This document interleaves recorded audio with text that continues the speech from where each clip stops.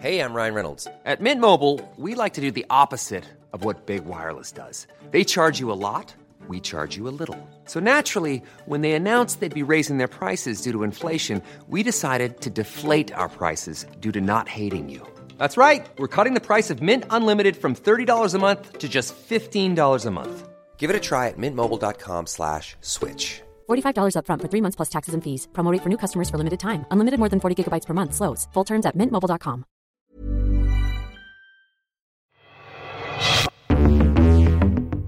Welcome to Deconstructed. I'm Ryan Grimm. Later today in the United Kingdom, a court will be reviewing over the span of 2 days a high court decision made to extradite Julian Assange to the United States. This could be the final appeal, the final hearing that Julian Assange has before he's sent over here to the United States. At the center of the controversy over the extradition in the court proceedings has been whether or not Julian Assange will be tortured, will be mistreated here in the United States, whether or not he will be put in solitary confinement, and specifically in what's known as a CMU, a Communications Management Unit. Now, the Department of Justice sort of pretended to make some kind of offering to the UK High Court that they would not do this. But then in the very next sentence of their pleading, they said, unless we decide that we actually would need to do this. So to talk today about what a CMU is and why this has been the focus of human rights advocates who are concerned that he may actually wind up in one of these, we're going to be joined by Martin Gottesfeld, who himself has spent a significant amount of time in an American CMU. Marty, thank you so much for joining me on Deconstructed. I'm happy to be here, Ryan. And so, Marty, before we get to your experience in the CMU, let's talk about how you wound up in prison in the first place, because I actually think that's relevant to this conversation, because it does appear like this is a place where a lot of people who are, essentially political prisoners wind up. Yeah, and I was not the only one, although I do think my case is representative of the larger group, largely representative of the larger group. So the government alleges that I am a master hacker with Anonymous. The government also alleges that during a 2014 human rights and child custody matter, I launched one of the largest distributed denial of service DDoS attacks that the government had ever seen, to try to free Justina Pelletier, who was being held against her will and against her parents' will in a Boston Children's Hospital psych ward and then in various residential facilities throughout the state. The case reached the very highest levels of the political system, with people on both sides or parties on both sides of the aisle commenting on it. Mike Huckabee, Sean Hannity, others on the right. And then the Massachusetts HHS Secretary, Polanowitz, he actually ended up getting involved from the left to eventually send Justina home, which is where most people felt she belonged the entire time.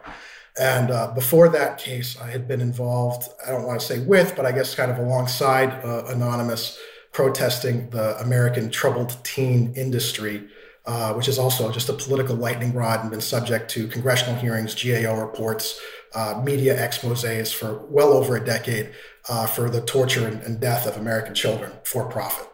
And so your journey in federal custody actually began in New York. Talk about that a little bit before we get to the CMU, because you actually wrote a piece for us about what it was like in the first jail you were in.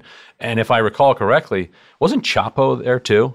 So that wasn't my first jail. I was arrested in Florida, and then I made a very long, extended journey through the federal system to get back to the Northeast. And then I started writing for the Huffington Post back when you were the DC bureau chief. And very shortly after I began writing for the Huffington Post and started a hunger strike seeking pledges from the presidential candidates in the 2016 election to curtail institutionalized abuse against children and political prosecutions, the Justice Department transferred me to MCC New York, the Metropolitan Correctional Center, New York, and its 9 South SHU and 10 South SAMS unit. And that is where Chapo was held at the time. It's also where Jeffrey Epstein later died. And the communications program they have in those units is kind of connected at the hip to the CMUs. It's run by the same so-called counterterrorism unit inside the U.S. Federal Bureau of Prisons, which is part of the Justice Department. And yeah, I wrote a piece there for the Huffington Post, several pieces actually, about that facility, calling on public officials to do something to reform the facility, because I foresaw even in 2016 that people were going to die there. And then sure enough, a few years later, Jeffrey Epstein died there.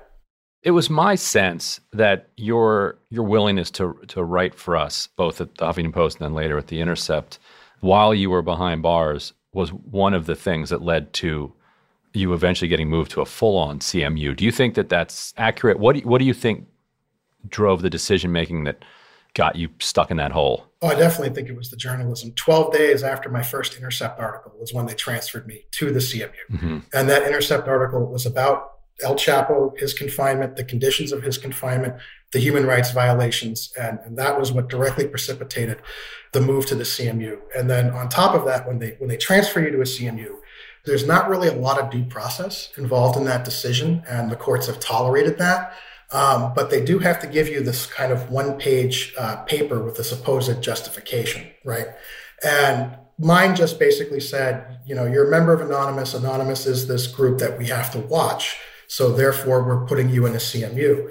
The problem with that, of course, is that there were other guys in the federal prison system associated much more with Anonymous than I was, who never were placed in a CMU. So like Jeremy Hammond was one, and I'm trying to remember the gentleman's name, but he wrote for The Intercept a lot, but his articles didn't really challenge like federal judges, challenge like federal prosecutorial discretion. He just kind of satirized the whole thing.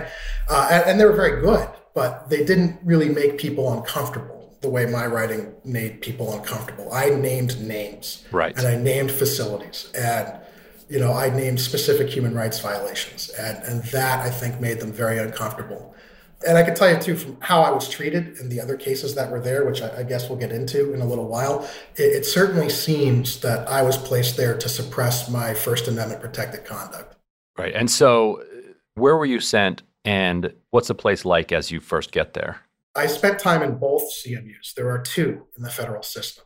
I was first sent to Terre Haute, Indiana, and that's kind of the first, and that's the harsher of the two CMUs. And then later I spent time in the CMU in Marion, Illinois. When you first walk into the CMU, it's a relatively small unit. There were only about 30 guys there when I first got there. This is the Terre Haute one? Yes, the Terre Haute one. It's actually the old federal death house. So they built a new federal death row elsewhere in the compound, and then they put the CMU in the old federal death house. So like I've been inside Timothy McVeigh's cell. And there are guys who say they've like seen the old electric chair in the basement, that like they have not moved that. And you can actually see the new death house. Like we have a very small, quote unquote, outdoor rec area, right? Where you can go and get fresh air. But they make sure that like within sharp view of that place, like whenever you're outside, you see the actual building where in 2020 and 2021, they killed 14 people. What is your cell like? Because this is the place that people assume we will send Julian Assange if the U.S. successfully extradites him. The cells are very small. They were built in a former era. They weren't built. The building itself dates to like the 1930s, and they were built, I think, for a single person, even back then. So the cells do not actually meet the minimum square footage that the Bureau of Prisons publishes in its own policies. In terms of like how much the minimum needed for a human being. And then what they did is they went in and they retrofitted a bunk bed onto each one so that they can double up. And they did do that in the time that I was there. It's a sardine can, and it's smaller than you would get elsewhere in the Bureau of Prisons. It's a concrete and brick building without air conditioning. So in the summer, you just bake. And if there's like a lockdown and you're not out of your cell for 3 or 4 days, they're just baking you. They're just cooking you like a turkey. So while you were there are two of you. Like, how much room is there after the bunk beds are put in there? There's less than 56 square feet in the whole cell, and a lot less if you like don't count like the toilet, the actual bunk. Now I spent time there both single-celled and with a cellmate. Depends on the number of guys they have in the unit. But when you're a journalist like I am, right? Like you're one of the first people they double up. And when they try to double you up as a journalist, right, like they doubled me up with a guy who was a known informant, who was actually in the law library as an informant, right? And when I reacted negatively to that, they acted like, I was the one who was, misbehaving, but again, these are all political cases. So to like force you to bunk with an informant and risk violence, right? Because that's something that's a direct risk of violence. And the Bureau of Prisons does not care. They do not care. Yeah, in general, do people want to be doubled up or not? No, people generally want the single cell. You have no modicum of privacy any other way. Right. So you're doubled up. How often can you get, if there's not a lockdown, how often are you out of that cell? So you're out actually most of the day. They pop the doors around 6, 7 in the morning. During the weekday schedule, you'd be out until just before 4. And then there'd be a count. And the count, you'd be released after the count anytime between like 4:30 and 5:30. Sometimes the guards are lazy, right? And they don't want to do the count right away. Or they don't want to unlock you right away after the count. So you can, even though the count's done, you can be, in your cell till 5:30, 6 o'clock. Then you're out for dinner. And then you stay out till about 9 o'clock. On the weekends, there's an additional count at 10 o'clock in the morning. And so you'd lock in at like 9:45 and be out, around 10:30, 11. And so what's the communication management part of it? Like, what's different about Terre Haute or Marion compared to a typical federal prison when it comes to your ability to communicate with the public, with your attorneys, with your family, and so on? So the unit is entirely self-contained. So it's part of a larger federal complex. But if you're like a regular prisoner in that complex, right, those times that you're out, you're not stuck in your housing unit. You can go to like the athletic facilities. You can go to the sports fields. There's a lot more to do. In the CMU, when you're out, you're still kind of stuck in this sardine can. And the communications management, so elsewhere in the federal prison system, you get between 300 and 500 minutes a month of phone time, and that's kind of in flux now with First Step Act and all that. And you get like in-person contact visits, like your family can come and like hug you. In the CMU, you get 2 15-minute phone calls a week, max. You have no contact visits. You basically never leave the little unit until you're either released or you're transferred. Those phone calls elsewhere in the Bureau, they say they monitor, but there's so much call volume that they cannot really effectively monitor. They kind of keep recordings for a little while in case they have to go back and do something. But in the CMU, your phone calls are monitored in real time, and they can be cut off in real time. And so, several times I was speaking with journalists, and they would just cut the call off, and they would never provide any justification for that. After NBC dropped the 4-part docuseries on my case, they just deleted my wife from my contact information, never provided me any written justification for that, effectively banned me on the phone without providing any written justification whatsoever. And, you get lawyers involved, and nothing really happens. The system is completely unwilling to check their discretion. The judges just don't want to hear it.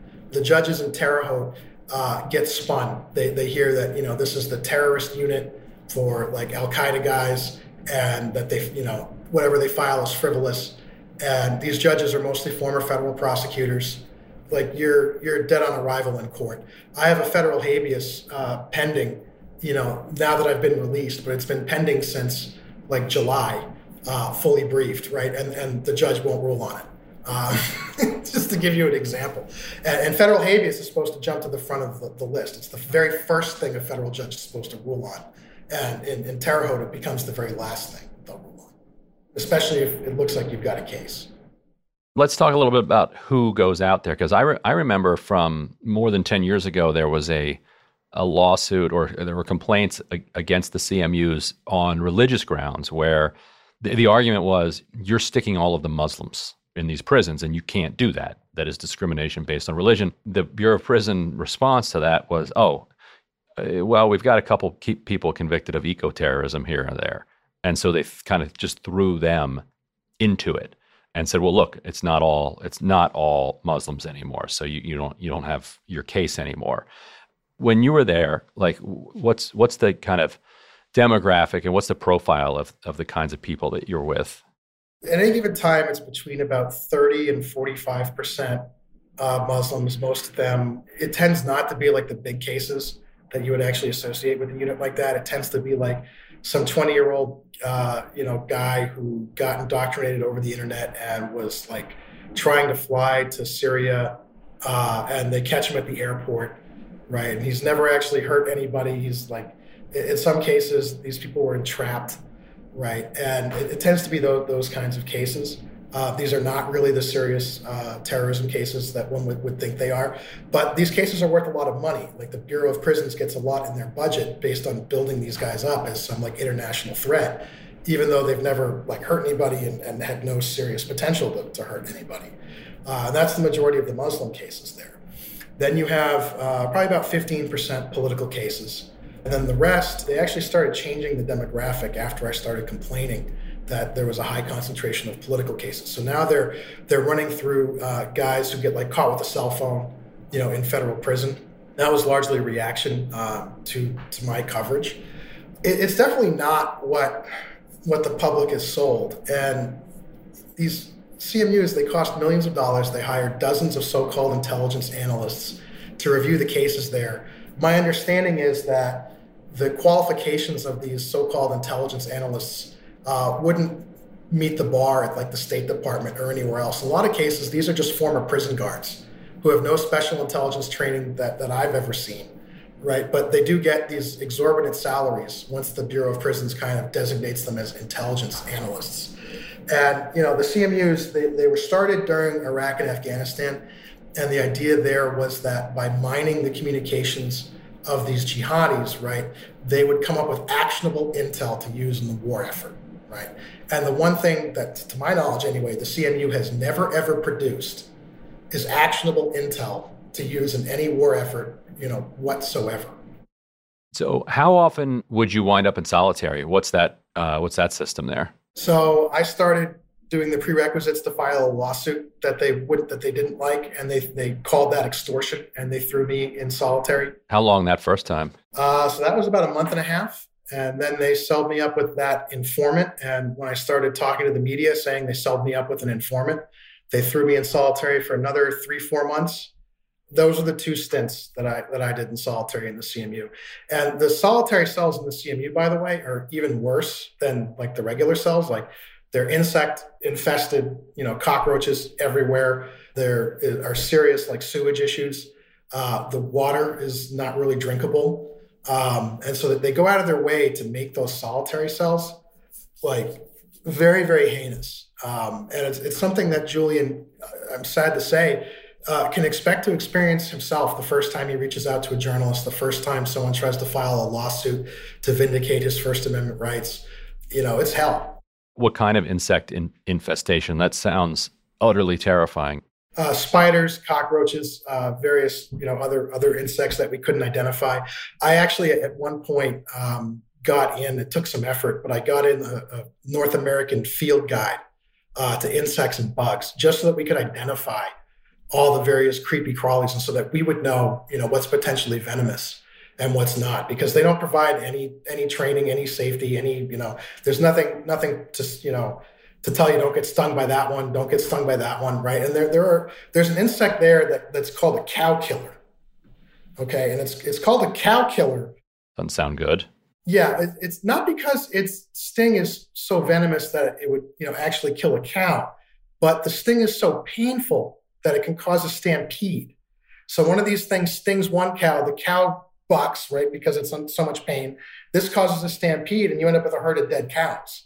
Right. And that insect is crawling around the rec yard out there. And again, there's no signage, no warning, no anything. If you don't have the knowledge of the guys who are already there to say, hey, don't get stung by that guy, you might step right on it. What's it like trying to sleep knowing that the cell's crawling with bugs? In my cell, I always slept on the top bunk, like even when I didn't have a cellmate, because they're just less likely to get at you up there. But yeah, I woke up there with like a cockroach, like staring at me, like on my chest, just like staring at me. And I'm like, oh, hi. And I had to like brush him off the bed. Guys wake up with spider bites, like big rash going all the way down the leg.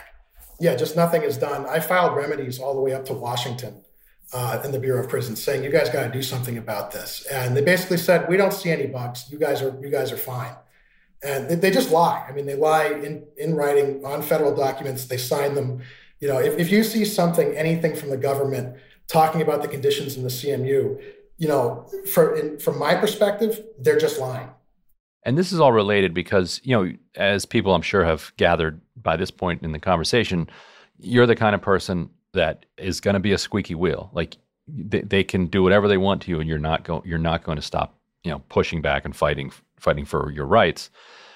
That is also the kind of person that they're going to retaliate against constantly. Yeah, they're trying to break you. That's their goal, really. I mean, they'll never admit to it, but there's a widely known thing among the CMU prisoners that if you kind of go to them and you say, hey, look, I'll stop, just get me out of here, and you drop all your lawsuits and you stop complaining, that's the one time they'll let you out. And no staff ever kind of threatened me, but I've talked to a lot of guys who were threatened, who, staff told them, if you don't stop, we're going to make sure you never see your kids again. If you don't stop, we're going to keep you here. Or like, complaining is not the way to get out of this unit, right? That's kind of the one you hear the most, is that like, complaining is not the way to get out of this unit. The way you got into it and the way you stay in it. You stay in. Yeah, exactly. I think that's the implication. Right. And Julian Assange is not the kind of person either that is just going to just sit back and accept the fate that he's dealt. He's somebody that's always been completely about transparency.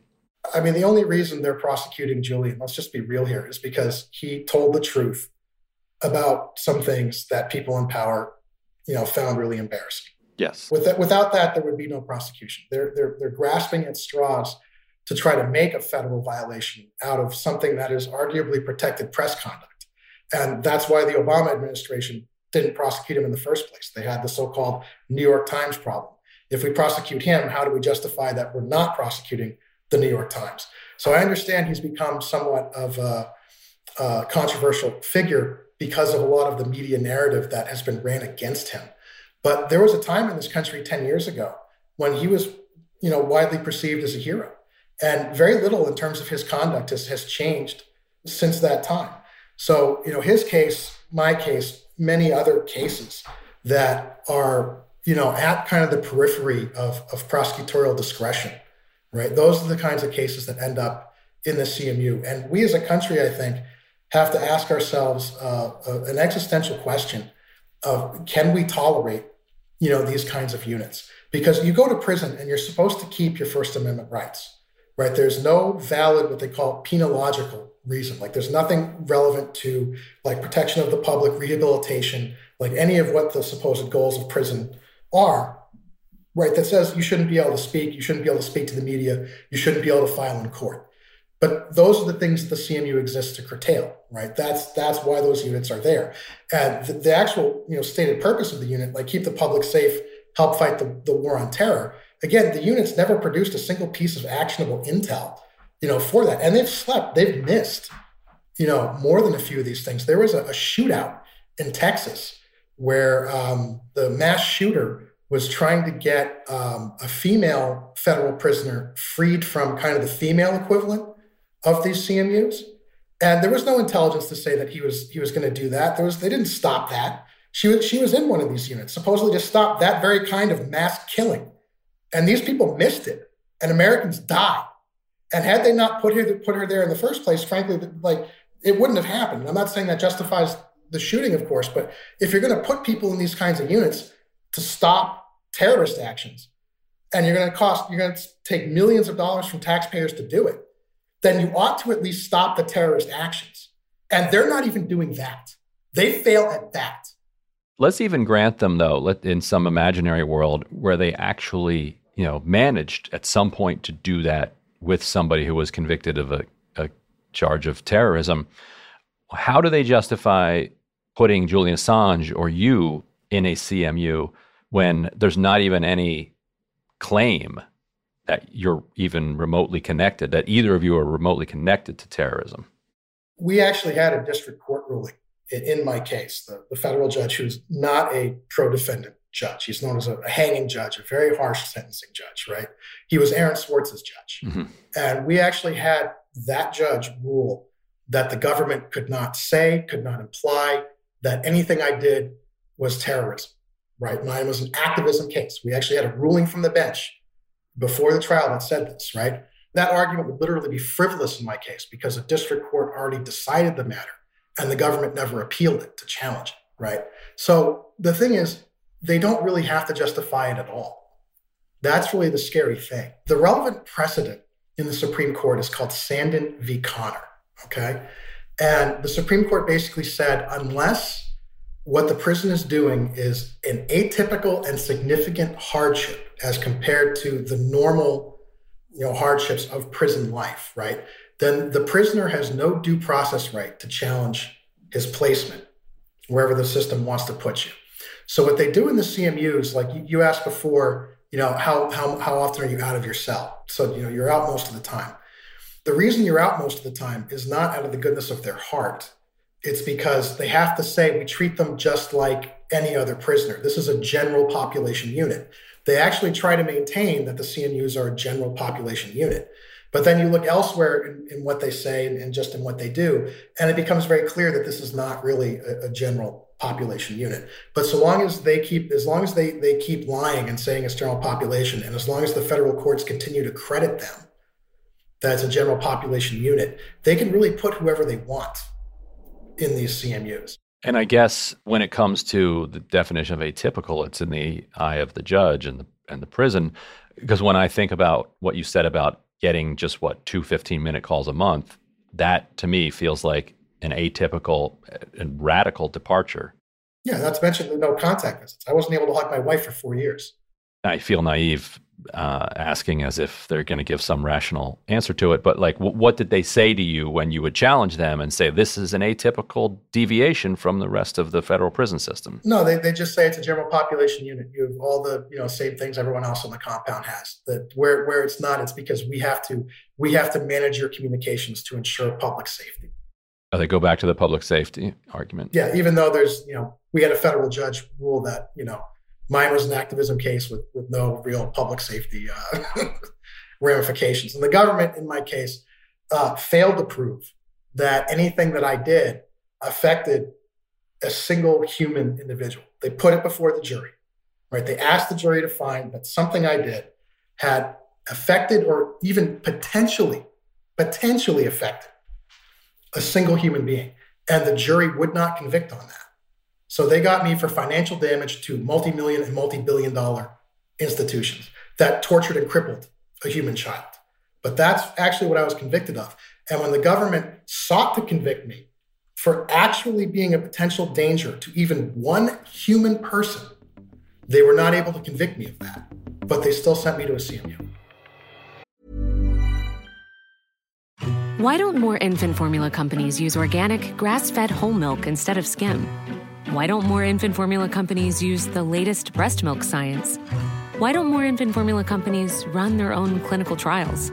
Why don't more infant formula companies use more of the proteins found in breast milk? Why don't more infant formula companies have their own factories instead of outsourcing their manufacturing? We wondered the same thing. So we made ByHeart, a better formula for formula. Learn more at byheart.com. I'm Sandra, and I'm just the professional your small business was looking for. But you didn't hire me because you didn't use LinkedIn Jobs. LinkedIn has professionals you can't find anywhere else, including those who aren't actively looking for a new job, but might be open to the perfect role, like me. In a given month, over 70% of LinkedIn users don't visit other leading job sites. So if you're not looking on LinkedIn, you'll miss out on great candidates like Sandra. Start hiring professionals like a professional. Post your free job on linkedin.com/people today.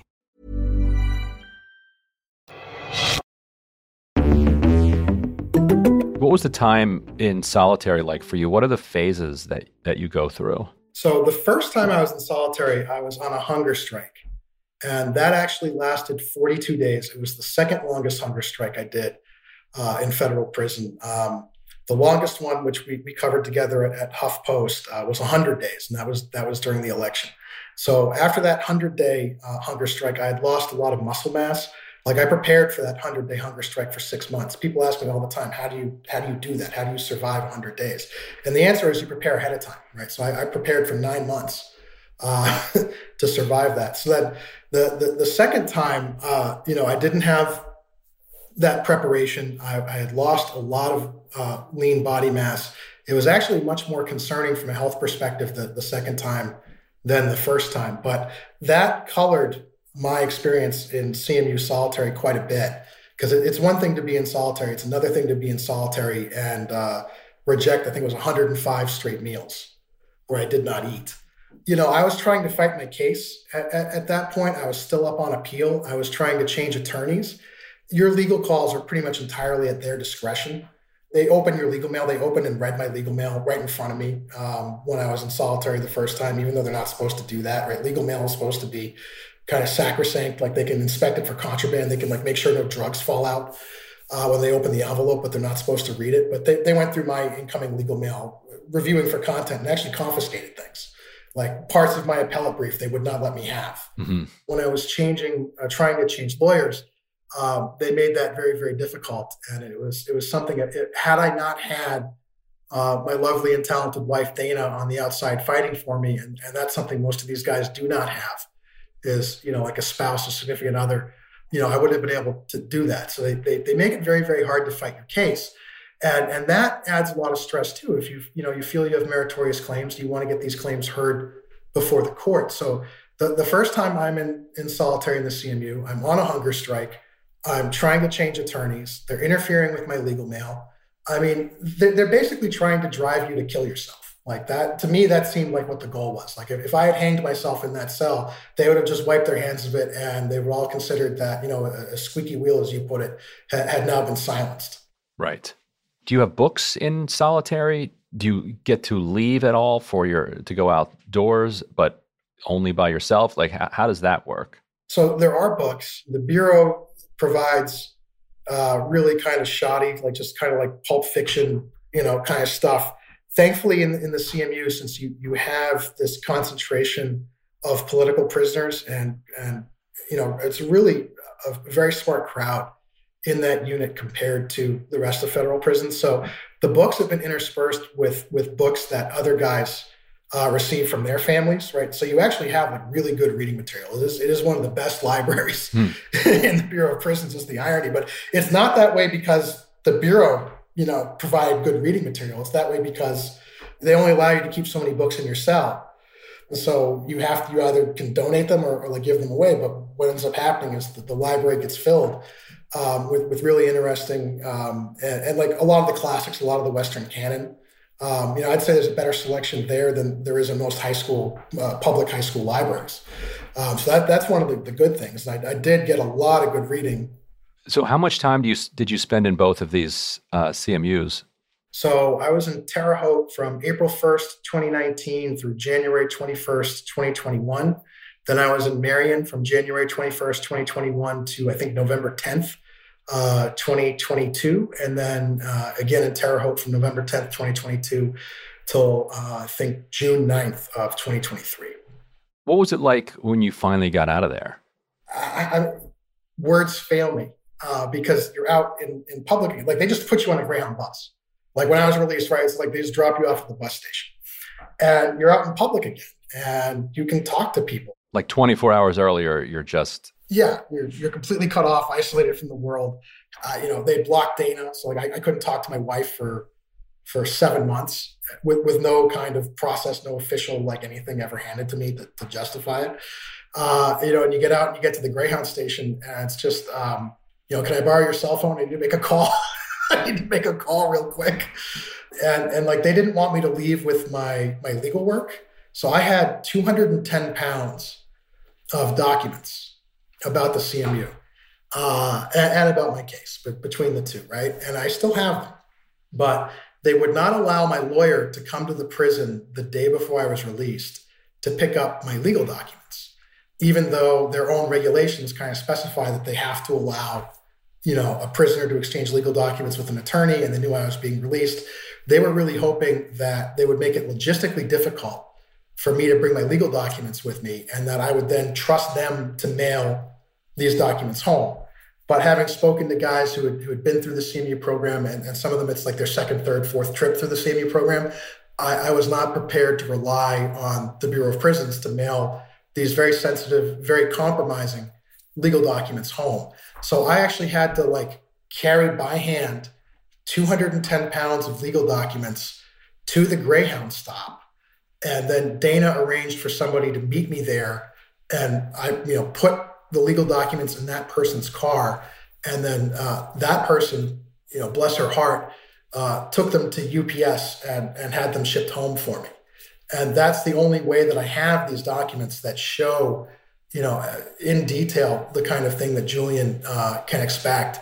And like the write-ups, like the bogus disciplinary charges that I got for trying to speak to the media, trying to litigate, trying to tell people what's going on, trying to help other guys who I feel are wrongfully incarcerated in the CMUs litigate. And there's one case in particular that I really want to mention, and that's Donald Reynolds Jr. His case is related to Operation Fast and Furious, which was when the Justice Department walked high-powered, fully automatic, so-called cop-killing firearms to the Mexican drug cartels. You had mentioned Chapo earlier, right? And so this was when the Justice Department was actually handing those cartels armor-piercing firearms. Yeah, this became a scandal under the Eric Holder attorney generalship. Yeah, so Donnie was a black NRA member, firearms collector. He had a lot of like historic weapons, like World War II era firearms, and a lot of high-powered stuff. And they went to him. They asked him to become an informant for them. He refused. They buried him as a first-time nonviolent offender with a life plus 75-year sentence. So they actually hit Donnie off with a longer sentence than El Chapo received. And it looks to me and to others like Donnie is wholly innocent, and they basically just did this to keep him quiet. And we had the American Conservative from the other side of the aisle do a months-long investigation into Donnie's case. And the American Conservative ended up recommending clemency for Donnie because of the prosecutorial irregularities. And then a different organization, similar name, but the American Conservative Union, on the other side of the aisle, not really known for taking a pro-defendant, anti-law enforcement kind of stance, also recommended clemency for Donnie because of these prosecutorial irregularities. What charges they end up hitting him with? Drug trafficking and using firearms in pursuit of drug trafficking. But here's the thing, they never found any drugs on Donnie. Never. They searched his house, they searched his parents' house, they never found anything. And he was a player in this entire scandal. So the thinking is, from your perspective, that holding him up somewhere is an effective way to do PR for this scandal. Is that what you're thinking, or what's the rationale for why in particular they would go after him? I think that in his case, you have a lot of what are called Brady violations, which are discovery violations. Donnie's defense was entitled to information about Operation Fast and Furious to prepare his defense, which he never received, right? And if it comes out that this information was never turned over to his defense attorneys, well, then that's a big issue, because then his conviction is going to have to be overturned. And if they choose to continue to prosecute the case, he's entitled to all this information about Fast and Furious, which the House committees were trying to obtain from the White House. And the Obama White House asserted executive privilege to quash those subpoenas. Well, you can't assert executive privilege to quash Brady, right? Donnie's entitled to that information if they're coming for his liberty, which they are, right? And Donnie had no idea that it was Fast and Furious. It took years for information to come out about Fast and Furious, for Donnie to put it together, right, that this was likely Fast and Furious. And then when these months-long investigations were done, lo and behold, the names involved in his case are some of the same names involved in Fast and Furious. The dates all line up as one would expect them to line up. It's really uncanny. So there's a piece at the American Conservative about it called The Knoxville Kingpin Who Wasn't. And that has more of the details about it. But this is another great example of a CMU case, right? The Obama administration literally asserted executive privilege to stop any investigation into Fast and Furious. Here you have an innocent guy, right, who's being held in a CMU to keep a lid on that, even to this day. And I'm convinced of that. And I think the facts do bear it out, but people can read the investigation and they can come to their own conclusions. What's he like? Donnie's a great guy. He's a smart guy. He was a businessman. He ran four businesses before they locked him up. He was married before they locked him up. He's a father. His father worked at Oak Ridge National Laboratory, had a security clearance. He's a great friend to have, and he doesn't deserve at all what's happening to him. And I really hope someday the truth comes out. Donnie is one of the many guys who helped keep me safe while I was there. He was also the unit barber, so he cut everyone's hair. And he's a funny guy. He's got a great sense of humor. You'd think after they do all this to you, right, like it'd be very hard to keep your head up, right? And Donnie, maintains his sense of humor. How old is he now? So he's a few years older than I am, so he's in his 40s. He's in his early 40s. And looking at life. He's doing life. I mean, he's been locked up longer than I was. He's been locked up since like 2011. I might be off by a year or two there. And he's been in the CMU practically the entire time. And you mentioned keeping you safe. What is the violence like there? It's a small place, and I don't know if that makes it less or more violent. Yeah, 6 months before I got there, one of the jihadis garroted to death one of the minimum security prisoners there and stabbed another guy 11 times. And they just completely covered that up. There was a press release that there had been a death at the Terre Haute federal complex, but they did not mention that it was the CMU. There are multiple theories about what kind of predicated that attack, but the one thing that everyone seems to agree is that the Bureau of Prisons knew ahead of time that it was going to happen and did nothing to stop it. There is sectarian violence, but like I'm a brown Jew, and they put me in a unit full of radical jihadi Muslims. Like, it's hard to say that itself wasn't an assassination attempt. What they weren't banking on, though, is that the government's saying this whole time that I'm a member of Anonymous, right? And Anonymous has a fairly good reputation in the Middle East after the Arab Spring. So, it didn't work out the way they thought it would. So you were cool. Yeah, I was cool. I do a lot of legal work for guys. I'm like the resident jailhouse lawyer anywhere I go. And so that always keeps you safe. Like if you're headed to federal prison through no fault of your own, pick up a Black's Law Dictionary, get good with the law, because you will become an indispensable person. But the thing is about prison, especially about that unit, is like it's never going to be like a one-on-one.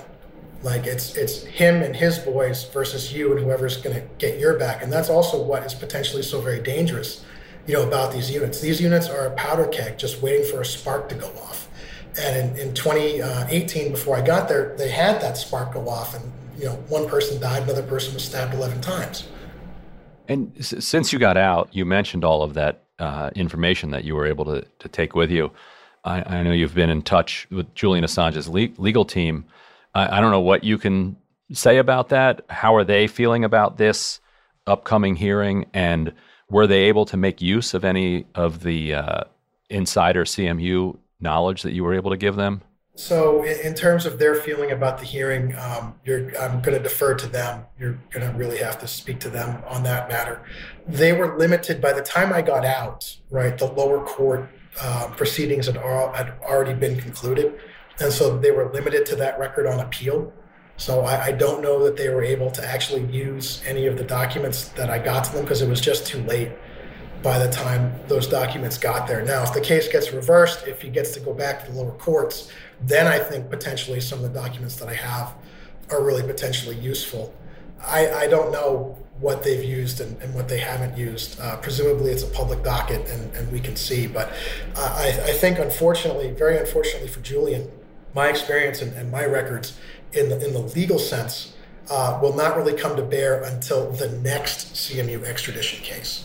And at that point, all this stuff can be briefed in the district court, in the lower court, right, where it will become part of the record of the case and be arguable on appeal and on appeal to the European Court of Human Rights. I think one thing I just want to leave people with, you're no fool. You knew what kind of system you were getting into, and the prosecutors, offered a plea deal that would have given a significant, because I remember you and I talking about this at the time, would have given you a significantly shorter prison sentence.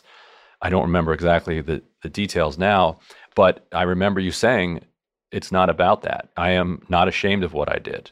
Like, I was standing up for Justine. I'm going to take this all the way to the jury, and if the jury, finds me guilty, then so be it. That's just an unusual amount of courage, I would say, to willingly stare down, a much more extended sentence under brutal conditions. And I think that It's a fact that is unusual courage, because I think something like 95% of federal cases, some extraordinary number of federal cases, end in plea deals. Yeah, it's higher than 95. The trial system is so unfair in the federal system. I mean, it's not a fair system. And I would invite anyone to actually, who finds that shocking, as I did initially, right? I get that it's a shocking thing. This is America. You expect the courts to be fair. You go do a little research on the federal system. Look at cases like mine. Like, they would not even let me plead defense of another, right? Like, they wouldn't let my jury consider it, that I acted to defend a human life, right? Like, they found that defense inconvenient, so they simply prevented the jury from hearing it. I think any system that has a 95+% success rate for the prosecution, you can pretty fairly say is tilted in their favor. And that's why so many people take deals. Well, they want you to believe that these prosecutors are just that good and they're just that righteous. Just absolute geniuses, yes. Yeah, but again, just look at it and just look at the cases they're bringing. Look at the case they're bringing against Julian.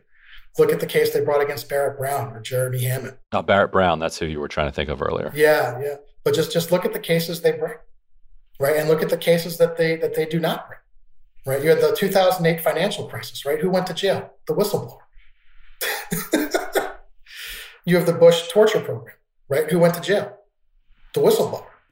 Right, and look at the war crimes that Julian Assange exposed. The only people to go to prison, Chelsea Manning and Julian Assange, right? Julian, yeah. Well, Marty, thank you for fighting, and thank you for joining me today. Really appreciate it. Thank you for having me, Ryan. That was Marty Gottesfeld, and that's our show. Deconstructed is a production of The Intercept. Jose Olivares is our lead producer. Our supervising producer is Laura Flynn. The show is mixed by William Stanton. Legal review by David Braylow and Elizabeth Sanchez. Leonardo Fireman transcribed this episode. Our theme music was composed by Bart Warshaw. Roger Hodge is The Intercept's editor-in-chief. And I'm Ryan Grimm, DC Bureau Chief of The Intercept. If you'd like to support our work, go to theintercept.com/give. If you haven't already, please subscribe to the show so you can hear it every week. And please go and leave us a rating or a review. It helps people find the show. And obviously, subscribe to Intercepted as well. If you want to give us additional feedback, email us at podcast@theintercept.com. Thanks for listening. See you soon.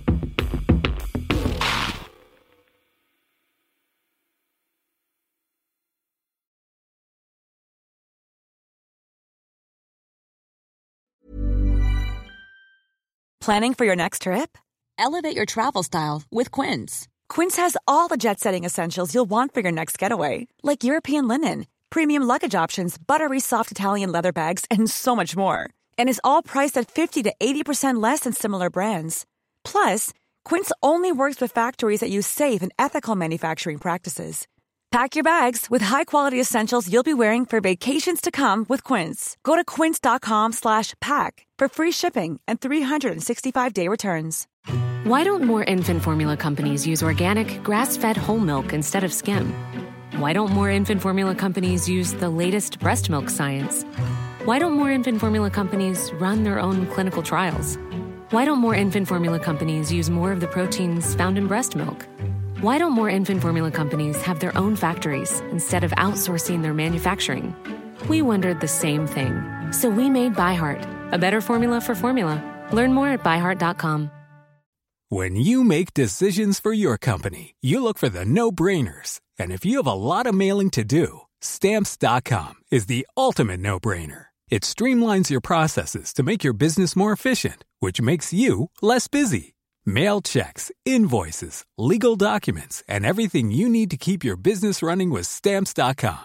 Seamlessly connect with every major marketplace and shopping cart.